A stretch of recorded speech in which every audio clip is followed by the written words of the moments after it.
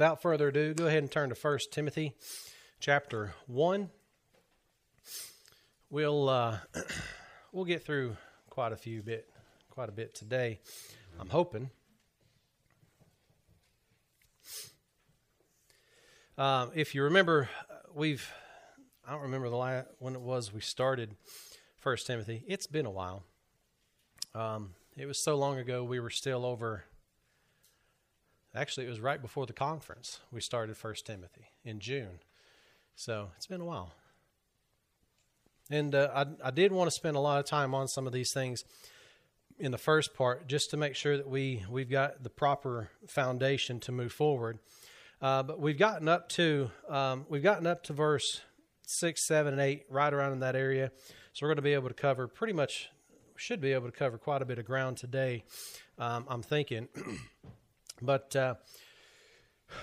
remember, with Timothy, 1 Timothy, we're dealing with the church and rule. And, of course, that's one of the reasons why we've said we want to be able to put things in order here, and that would be why. So 1 Timothy chapter 1, let's start off in verse 5, and we'll read down through verse 11. All right, so 1 Timothy chapter 1, verse 5. Now the end of the commandment is charity out of a pure heart, and of a good conscience, and of faith unfeigned, from which some, having swerved, have turned aside unto vain jangling, desiring to be teachers of the law, understanding neither what they say, nor whereof they affirm. But we know that the law is good if a man use it lawfully, knowing this, that the law is not made for a righteous man, but for the lawless and disobedient, for the ungodly, and for sinners, for unholy and profane, for murderers of fathers and murderers of mothers, for manslayers, for whoremongers, for them that defile themselves with mankind, for men stealers, for liars, for perjured persons, and if there be any other thing that is contrary to sound doctrine, according to the glorious gospel of the blessed God, which was committed to my trust. Father, we thank you once again for the word that we have. And as we continue the study in Timothy, may we allow your word to be the final authority in all things, that we should be to the praise and honor and glory of your grace. And it's in Christ's name we pray. Amen. Now, as we've gone through here, one of the things that we talked about dealing with some of this information is the fact that what is it that Timothy's dealing with? Of course, he's giving Timothy a commandment, right? And he starts off there in verse 5. Now the end of the commandment is charity, right? So here's a commandment that Paul has given to Timothy, saying, here's what I want you to do. And this commandment that he gives to Timothy is to what? To charge some that they teach no other doctrine, neither give heed to fables and endless genealogies. So there's these three things that Paul's saying, Timothy, I want you to go and charge some that they don't do this. And we've talked about the fact that means that there were some there in Ephesus doing exactly that, right? And we've talked about that. We went back to Acts chapter 20 and we saw that Paul says, I'm telling you, as soon as I leave, this is what's going to happen. And it's exactly what happened, right? It was the same sort of issue that we found out was going on in Galatia, right? And we talked about the fact that Paul says, I marvel that you're so soon removed from him, right? And we talked about that information. And it was not just the fact that they moved, but how quickly they moved away, and how easily they were persuaded. Now, one of the things that we get into with this is Paul then says, do what? Or what's the result of those three things? Which minister questions rather than godly edifying, which is in faith, so do. The whole purpose here that Paul's laying out, what he's dealing with Timothy, is there's this issue of godly edifying. There's this issue of godliness. And we'll see this as we go through his epistles. That's one of the main things that he's looking at, right?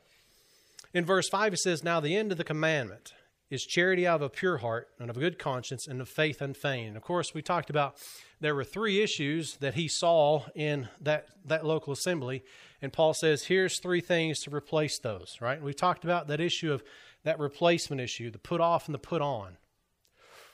Now, the problem is if you put off something and you put on something that's almost the same, you've not done any better, right? So one of the trends this year, I don't know if you all have heard about this, but the dry January, right? That's a thing this year. So people that are alcoholics, basically, they're like, we're gonna take a month. We're not going to drink. I'm like, okay. I hope you can do it. But it's one of those things like that. That's a goal. I mean, you think where we are in the world, and we're like, of all the things that we could do, anyway.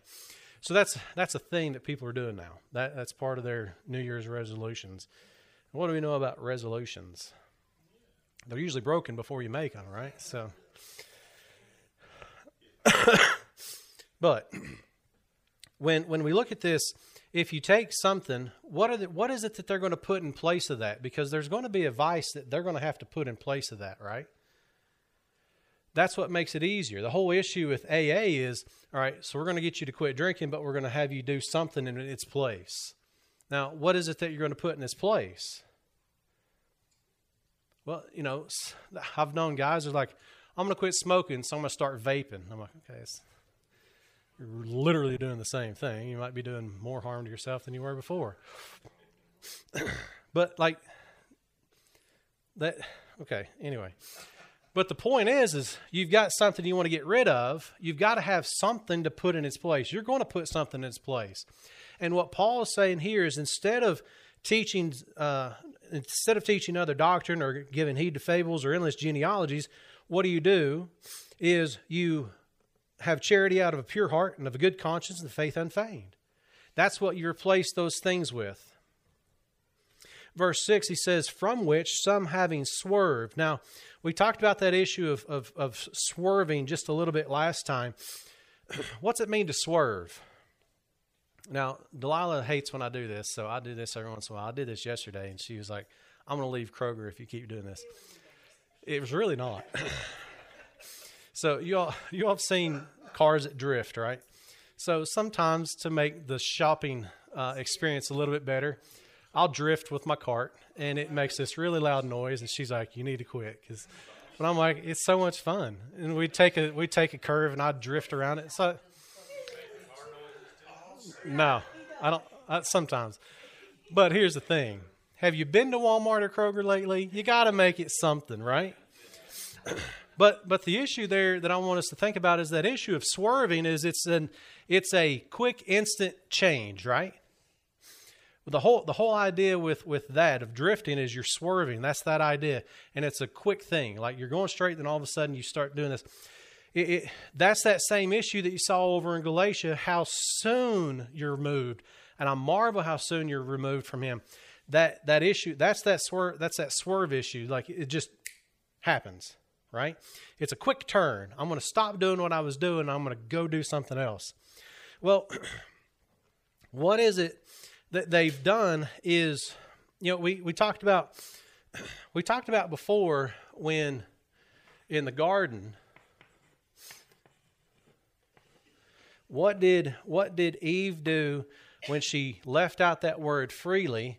Is she took out grace and she replaced it with law, right? We talked about that. That's a sharp turn. That's that issue that we see there. That's the same thing that we see over in Galatia. It's the same thing we see here in Ephesus is they're here and then they just all of a sudden go to this. And it's, what do we know about those two systems? Law and grace are opposites of each other, right? It's done. That's it's due, right? So those are those main issues. But notice, it's not just the issue that they swerved and they've changed, but it's this issue in verse 7. Desiring to be teachers of the law. They look at this and they thought, that's godliness. That's holiness. That's what we want to do. And it's not just that they changed in their thought process and all that stuff, but they desired to be teachers of the law. Notice, and this is the thing that always kind of just kind of drives me crazy. Understanding neither what they say nor whereof they affirm. Have you ever been in a conversation with somebody and they say,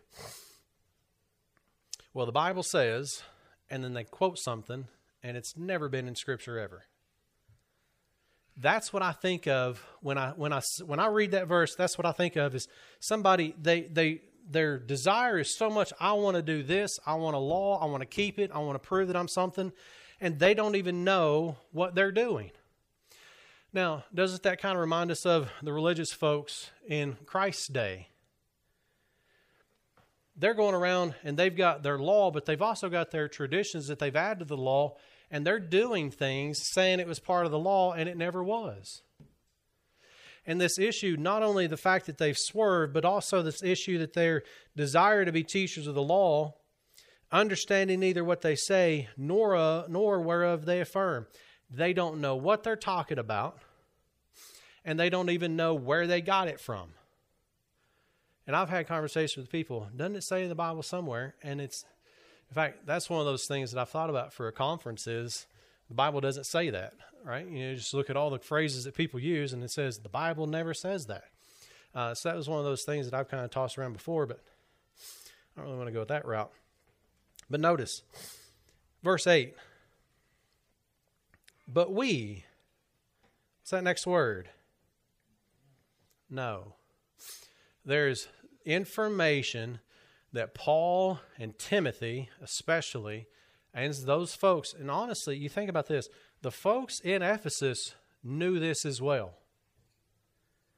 Right? But we know that the law is good if a man use it lawfully. Now, here's how you go about doing that.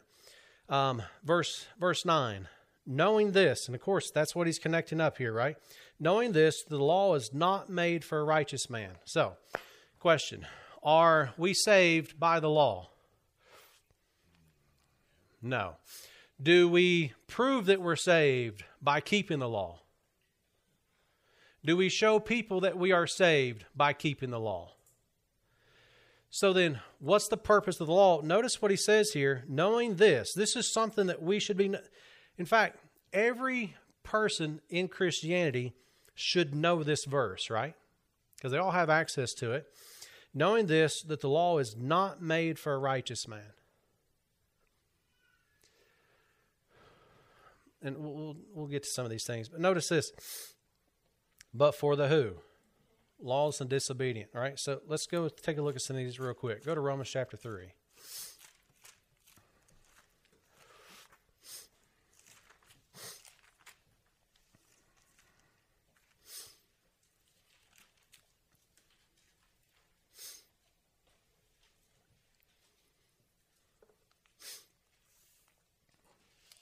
Romans chapter 3. We'll start here in verse 9. Romans chapter 3, verse 9. And of course, we know and understand what's going on here. The first chapter of Romans, Paul lays out and says, Gentiles, God has set them aside. You go back to Tower of Babel, that's where God does that. And then in chapter 12, he calls out Abram, and he starts doing something with a particular person and a seed, and he starts doing something.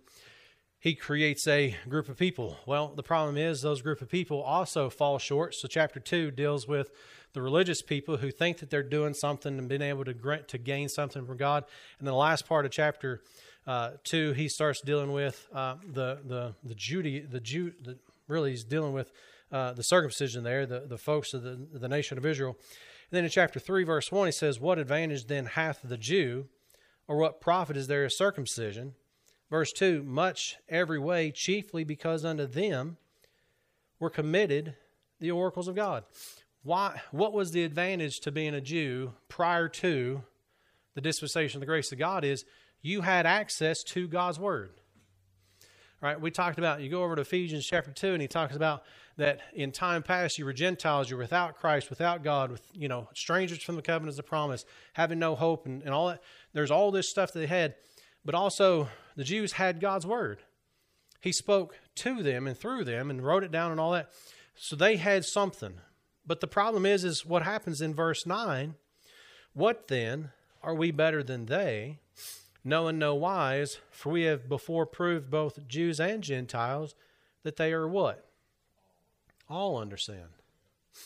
So one of the issues that you have dispensationally is what happens is God says, whether you're a Gentile in chapter 1, whether you're a religious person in chapter 2, or you're a Judaizer in chapter 3, what I've done with every one of you is done what? You're all under sin. So then, how is a God going to be able to deal with people? He's going to deal with everybody the exact same way. Why? Because everybody is the exact same way now. He's done away with that issue that he set aside the Gentiles in chapter 11 of Genesis and started dealing with the nation of Israel. Well, Abram to begin with, later on the nation of Israel. He starts dealing with them separately. So much so that they had the oracles of God. Now you get to the point where God says, you're all under sin. As it is written, there is none righteous, no, not one. There is none that understandeth. There is none that seeketh after God. They are all gone out of the way. They are together become unprofitable. There is none that doeth good, no, not one. Their throat is an open sepulchre. With their tongues they have used deceit. The poison of asps is under their lips, whose mouth is full of cursing and bitterness. Their feet are swift to shed blood. Destruction and misery are in their ways, and the way of peace have they not known. There is no fear of God before their eyes. Now you stop there real quick. There and they, from verse 10 to verse 18, who's the there and the they? Everybody. So here's what I want us to think about. Everybody's under what? Sin. It's what the verse says, right? Hold your place there. Go to Ephesians chapter 2.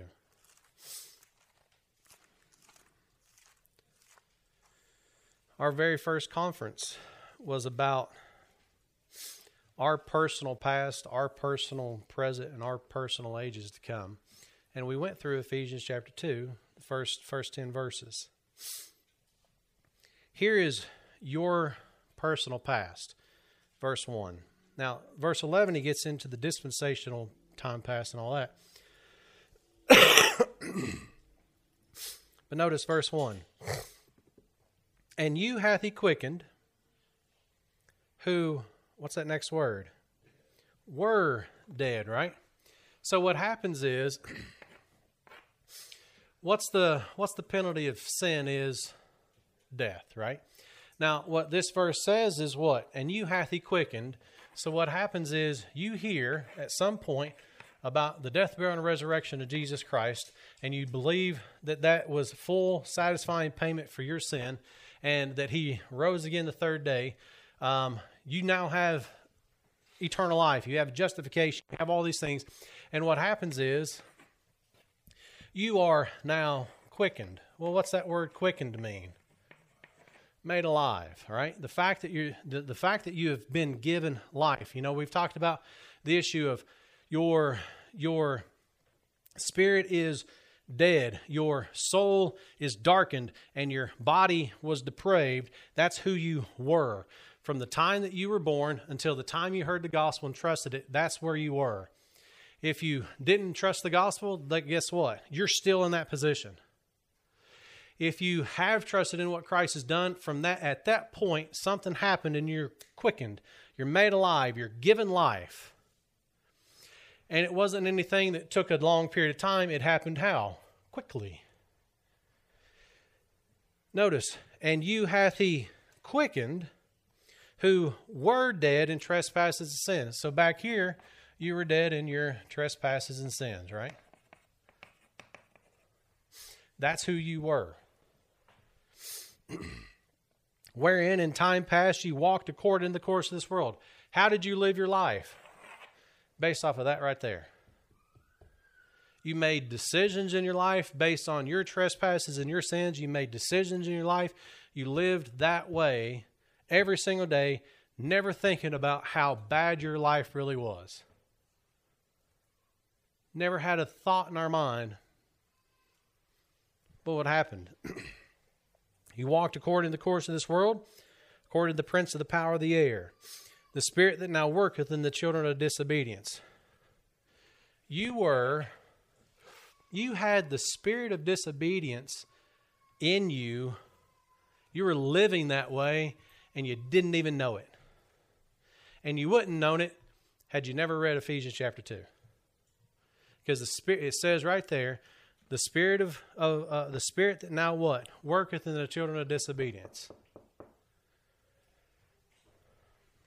Among whom also we all had our conversation in times past, in the what?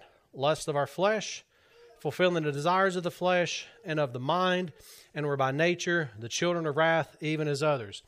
Back here you had what? Darkness. How did you live your life? Based on that knowledge. Based on that information. That's how we walked. That's how we lived. That's how we acted.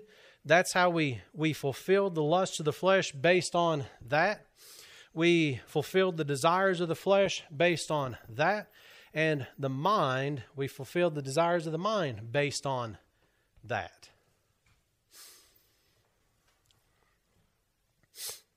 Verse 4, but God, who is rich in mercy, for his great love wherewith he loved us, even when we were dead in sins. Where's that? Here. He's done what? Quickened us. Hath quickened us together. Notice that. With Christ. There is a connection to our identification in Christ, so much so that when he was raised from the dead, Romans 6 says we're raised also. We've said Romans 6 tells us what? His death is now your death. His burial is now your burial. His resurrection is now your resurrection. That's the identification that we have. So much so that he says that we are quickened together with Christ. By grace you are saved, and hath raised us up. Notice again, hath, past tense, raised, past tense, us up together. And I love this next part, made us sit together in heavenly places. Where? In Christ. So what God does is he takes this person who is in trespasses and sins and in darkness and in sin and doing all the things that they want to do and all that stuff. And he says, I'm going to go to a cross and I'm going to die and I'm going to be buried and I'm going to raise again. And I'm going to give my life to whoever believes and trusts in that and takes us out of that. And now what do we have? Do we have trespasses and sins now? As far as we're in him, no. But do we sin? Yeah. Do we have to worry about him? No, because he's already taken care of it for us and said, I've already forgiven you. Live that way. The moment that we move from here to here, God says at that moment, Colossians chapter 2,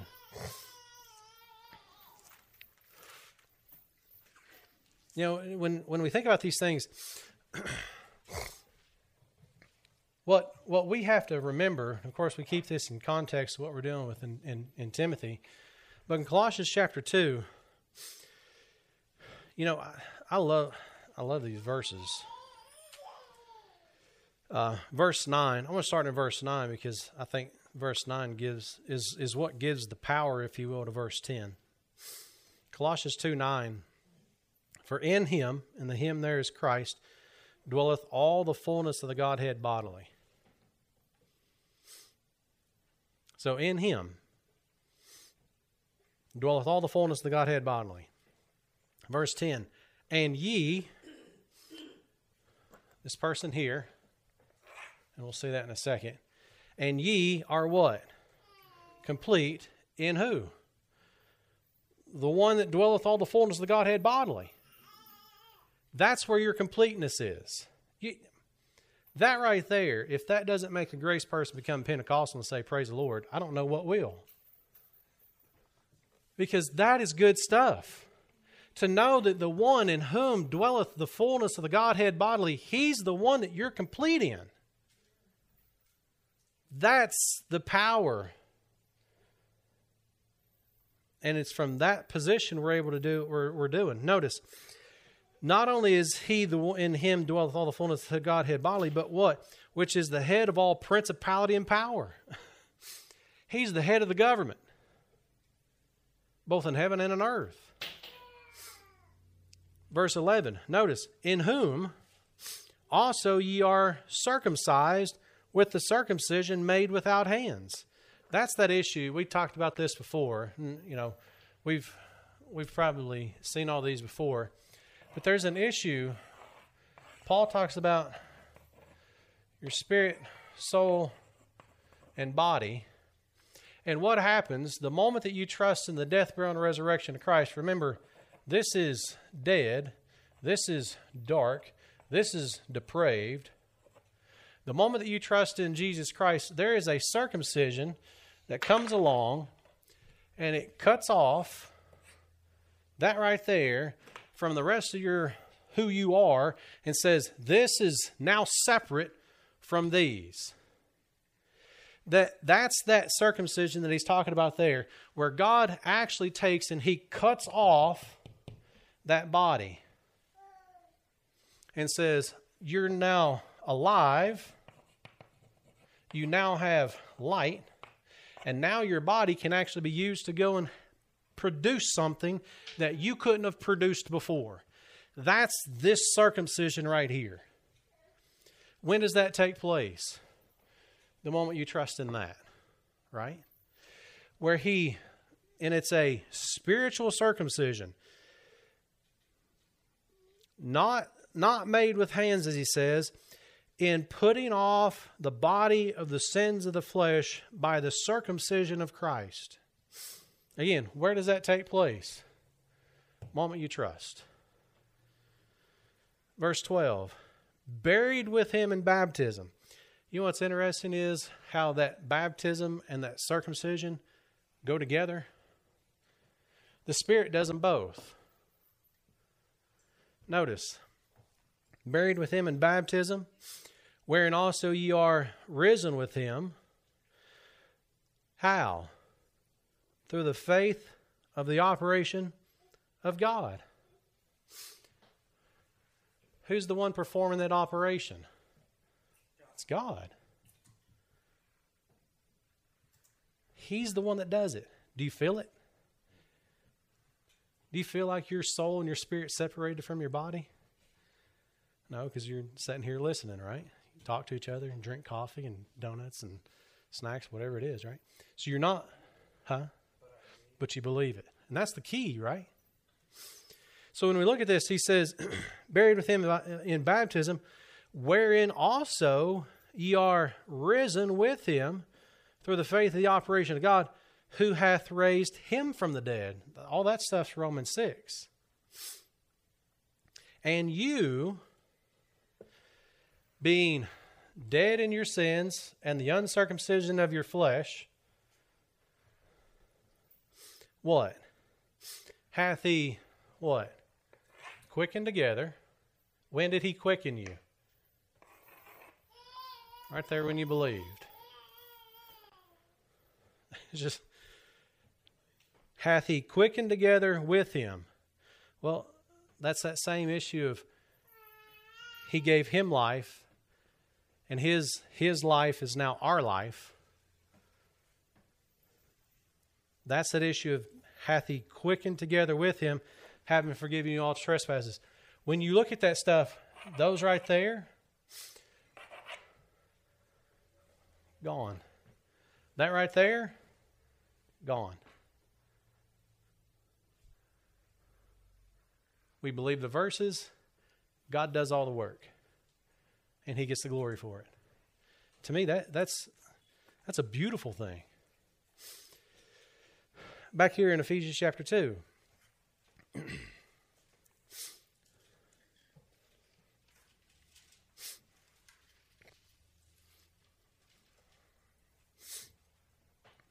Ephesians chapter 2, verse 6. Verse 5 says, he's quickened us together with Christ, and hath raised us up together, and made us sit together in heavenly places in Christ Jesus. That's your position. And we've talked about this before. There's a difference between Position. And I just lost it. Practice. There's positional truths. You are complete in Him. There's practical truths. Do you live like you're complete in Him? Do you walk like you're complete in Him? Right? You're seated with Him. Do you live like you're seated with Him? That's that issue we got to think about, right? So notice, why? Why do all this, Paul? Verse 7, that, here's the purpose, that in the ages to come He might show the exceeding riches of His grace in His kindness toward us through Christ Jesus. You stop and you think about that stuff and you're just like, can it get any better? And of course the answer is no. Should we know a little bit about that? Yeah, go to Colossians chapter 1. I know we're kind of off track here, but we'll get back to it because this is why it's so important for us to be able to see these things. My question is, and it happens all the time, so there's people that do, but why would you want to leave this message? Why? Why would you desire to be a teacher of the law if you knew these things? Notice here in Colossians chapter 1. By the way, would they have known about Ephesians chapter 2? The folks in Ephesus, they would have. Would they have known what we just read about in Colossians? They would have, yeah. No. That's the wonderful part is a person that starts here and goes to that still has all this stuff, but they don't live like it. And what's really interesting is you've got saved people that have never known this that have that same stuff. And they'll never know it until they get in the book. Colossians chapter 1, verse 25. Start here in verse 25. Whereof I am made a minister according to the dispensation of God, which is given to me for you to fulfill the word of God. Even the mystery which hath been hid from ages and from generations, but now is made manifest to His saints. Verse 27. This right here, verse 27, is another one of those verses you're just like, you would have never thought about this. Verse 27, to whom, the saints, God would make known the whole purpose of the mystery that was hid from ages, that is made manifest to His saints, to whom God would make known what is the riches of the glory of this mystery. Now, I want you to stop and think about this real quick. There is a mystery, something that God kept secret. That mystery has glory attached to it. That glory has riches attached to them. So when He says that He's making known or make known what is the riches of the glory of this mystery among the Gentiles, which is what? Christ in you, the hope of glory. We focus a lot of times about mystery, but we often forget sometimes that there is a glory attached to that mystery. And we also sometimes forget that there are riches that are attached to that glory that's attached to the mystery. And getting those things, and all it comes down to what is Christ in you. That's the riches of the glory of this mystery. Is Christ in you, the hope of glory. He starts here and says, because you trust in my Son, I'm going to make you alive, give you light, and I'm going to make your body to where you can actually produce something, and I'm going to produce it through you, by the way, and I'm going to quicken you, and I'm going to do all this stuff to one day, I'm going to glorify the Son. and you get to be a part of that. To me,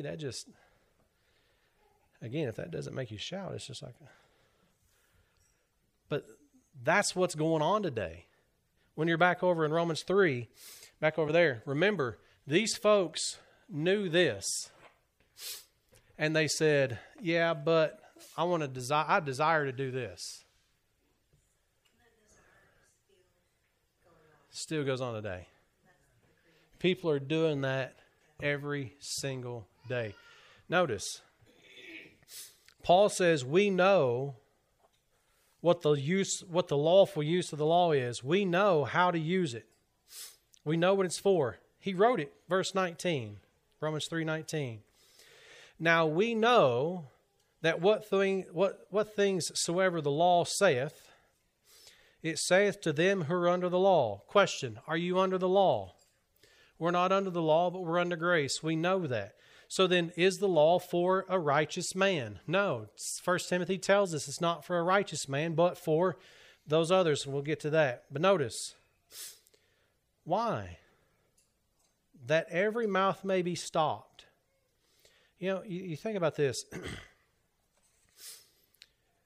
I get to go to heaven because I've done, law says, don't talk. You ever thought about that? That the mouths may be stopped. Yeah, but that's what the law is doing. Because the law says, you can't fulfill me. You got this one, but you missed 300 other ones, right? That every mouth may be stopped, and all the world may become guilty before God.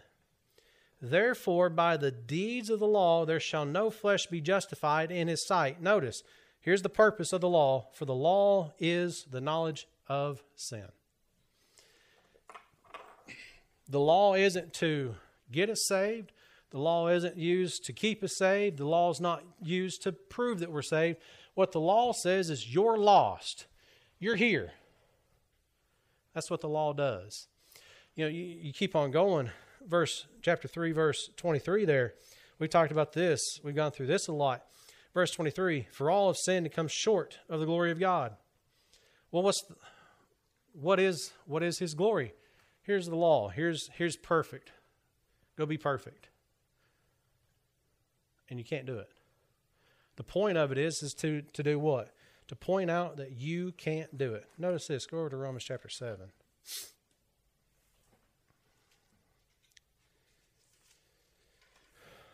Romans chapter 6, 7, and 8 are those three chapters in the book of Romans that says, here's your identification.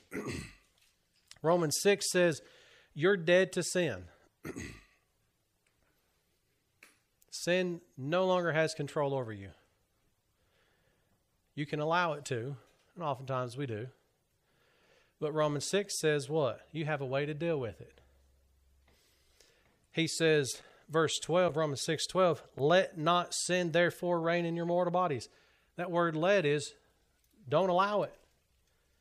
Let not is don't allow. Which means what? You have a choice. Here you didn't. You were doing all that stuff because that's what you did. Now you have something completely different. Now chapter 7 is what? Not only you're dead to sin, Romans 7 says you're dead to the law. And what Paul does here is he lays out this issue and he gives you this example of a man and woman. Notice this here. Verse 1. Know ye not, brethren, for I speak to them that know the law, how that the law hath dominion over a man as long as he liveth.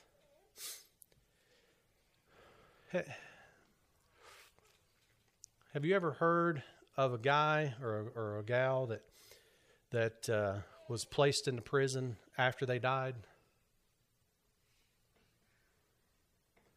That's the issue here. The law has dominion over you as long as you live. Right? The law is not going to come and dig up a corpse and put them in prison. Right? Because it no longer has control over them.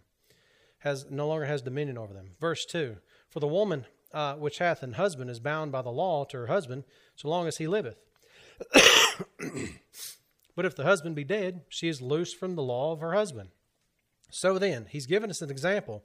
So then, if while her husband liveth, she be married to another, she shall be called an adulteress. But if her husband be dead, she is free from that law, so that she is no adulteress, though she be married to another man. Wherefore, so he's given us an example. Here's the purpose of it, or here's why I'm bringing this up. My brethren, ye also are become dead to the law by the body of Christ. Were you dead to the law here? No. The moment you get saved, you're no longer under that law. You're dead to the law. That's why he's bringing up this issue of having dominion over the man as long as he liveth. That's why he's bringing this up. Wherefore, my brethren, ye also are become dead to the law by the body of Christ, that ye should be married to another, even to him who is raised from the dead, that we should bring forth fruit unto God. Now, drop down to verse 7. Notice. For what shall we say then? Is the law sin? It's a good question, right? What's God's answer? God forbid. Nay, I had not known sin but by the law. Isn't that what we just read over in Romans 3? By the knowledge of the law is sin. You don't know it's sin until you read the law and says, that's sin. So if you're lost and you don't know that that's who you are, you're here, and until somebody comes along and says, hey, have you ever looked at this? What does the law do? Tells them you're a sinner. You've missed the mark. Here's the mark and you've missed it. But we're not under that. Notice, for I had not known lust, except the law had said, thou shalt not covet. But sin, taking the occasion by the commandment, wrought in me all manner of concupiscence, for without the law sin was dead. For I was alive without the law once, but when the commandment came, sin revived and I died. Now, I want you to think about what's going on here is what? Here you've got a saved person. Here you've got a saved person that's quickened that tries to go back under the law. And that's why when we read Romans chapter 7, especially these verses here, he's talking about a saved person that goes back to the law. He's not talking about an unsaved person. He's talking about a saved person going back to the law. And what takes place there is, what's the law going to produce with a saved person? You know how everybody says the most convoluted verses in Scripture is Romans chapter 7, verses 15 and on? That's what it produces. Notice verse 15.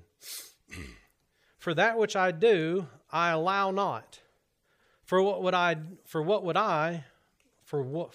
would, that do I not. But what I hate, that do I. If then I do that which I would not, I consent unto the law that it is good. Now then, it is no more I that do it, but sin that dwelleth in me. For I know that in me, that is in my flesh, dwelleth no good thing. For to will is present with me, but how to perform that which is good I find not. For the good that I would, I do not, but the evil which I would not, that I do. Now if I do that I would not, it is no more I that do it, but sin that dwelleth in me. And he goes on down through there. That issue of, I don't want to do it, but I do it. I want to do this, and I'm not doing that. Why am I doing that? And the reason why is because, here's the issue. Verse 11, for sin taking occasion by the commandment deceived me, and by it slew me. Now what happens is, a saved person, what he's saying is, he looks at the law and says, what? Sin. What's sin going to do with that law? It's going to tell me you're not saved. That's what it's going to do. That's why people struggle with the issue of salvation with that, because they'll go and they'll try to live by the law. This is a saved person trying to live by the law is what Paul's dealing with here.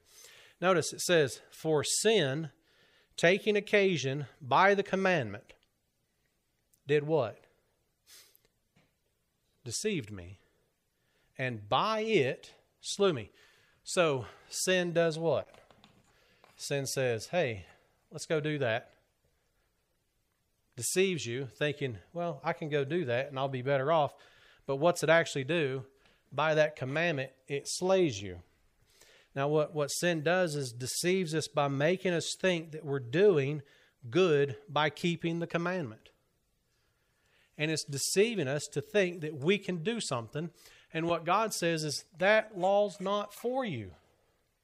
You're dead to it. That's why Paul starts off in Romans chapter 7, you're free from the law. You're dead to it. It no longer has dominion over you. So then why would somebody here want to go to that? Is because sin deceived them, making them think you can go and do this.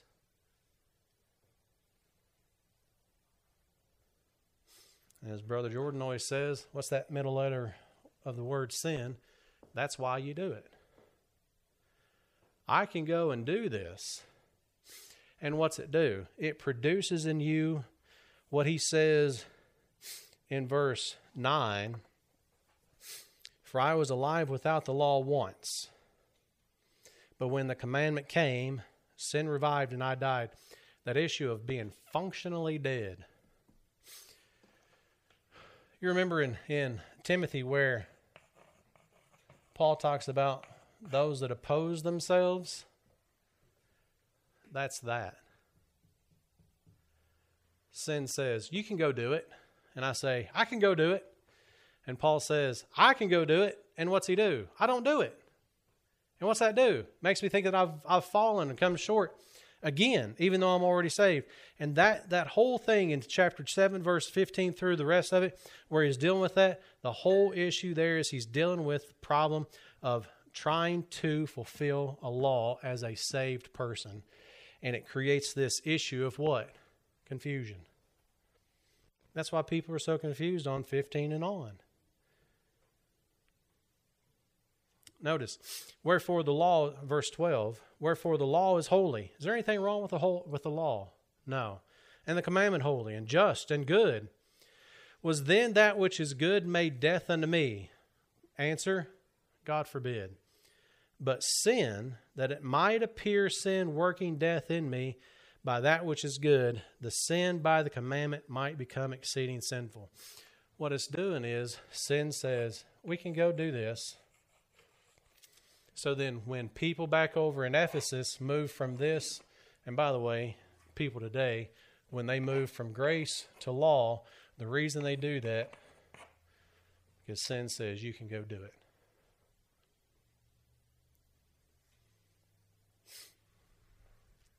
You know the good thing about that sin as a saved person? It's gone. You know what you do as a saved person? You say, that's something that's wrong in my life. Romans chapter 7 tells me that it is. I'm going to start believing what he says in Romans chapter 7 about that law, and I'm going to move back to grace, and then I'm going to get rid of all that stuff over here. One of the most dangerous things is to put a saved person under the law. And churches do it every single Sunday.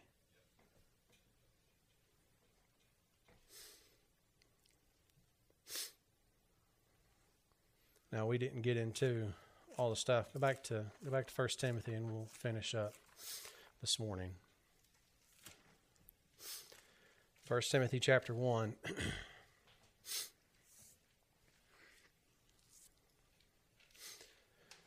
Verse 8.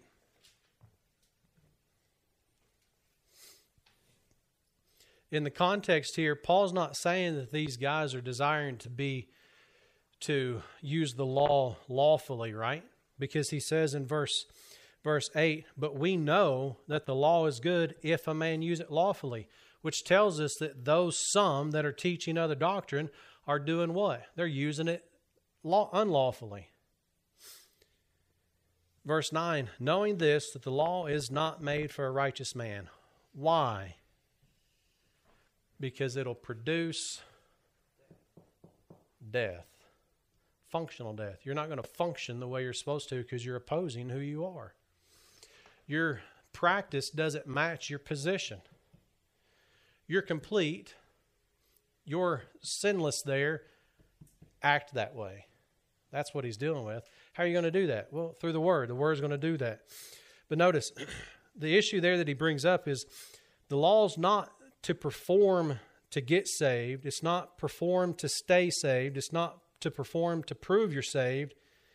It's to let the sinner know that they are lost, that they are sinful, that they are sinners.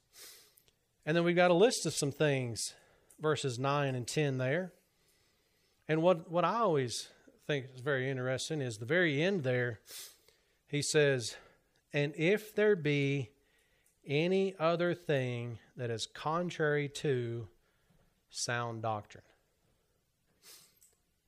Now, you go through that list, there's a lot of bad stuff in that list, and he ends off with what? Anything contrary to sound doctrine is also, it's in the same vein. And then he tells us what is sound doctrine. Verse 11, according to the glorious gospel of the blessed God, which was committed to my trust. And we'll pick up there next week. That's what that sound doctrine is the gospel of the blessed God, which was committed to Paul's trust. And we'll talk about that next week.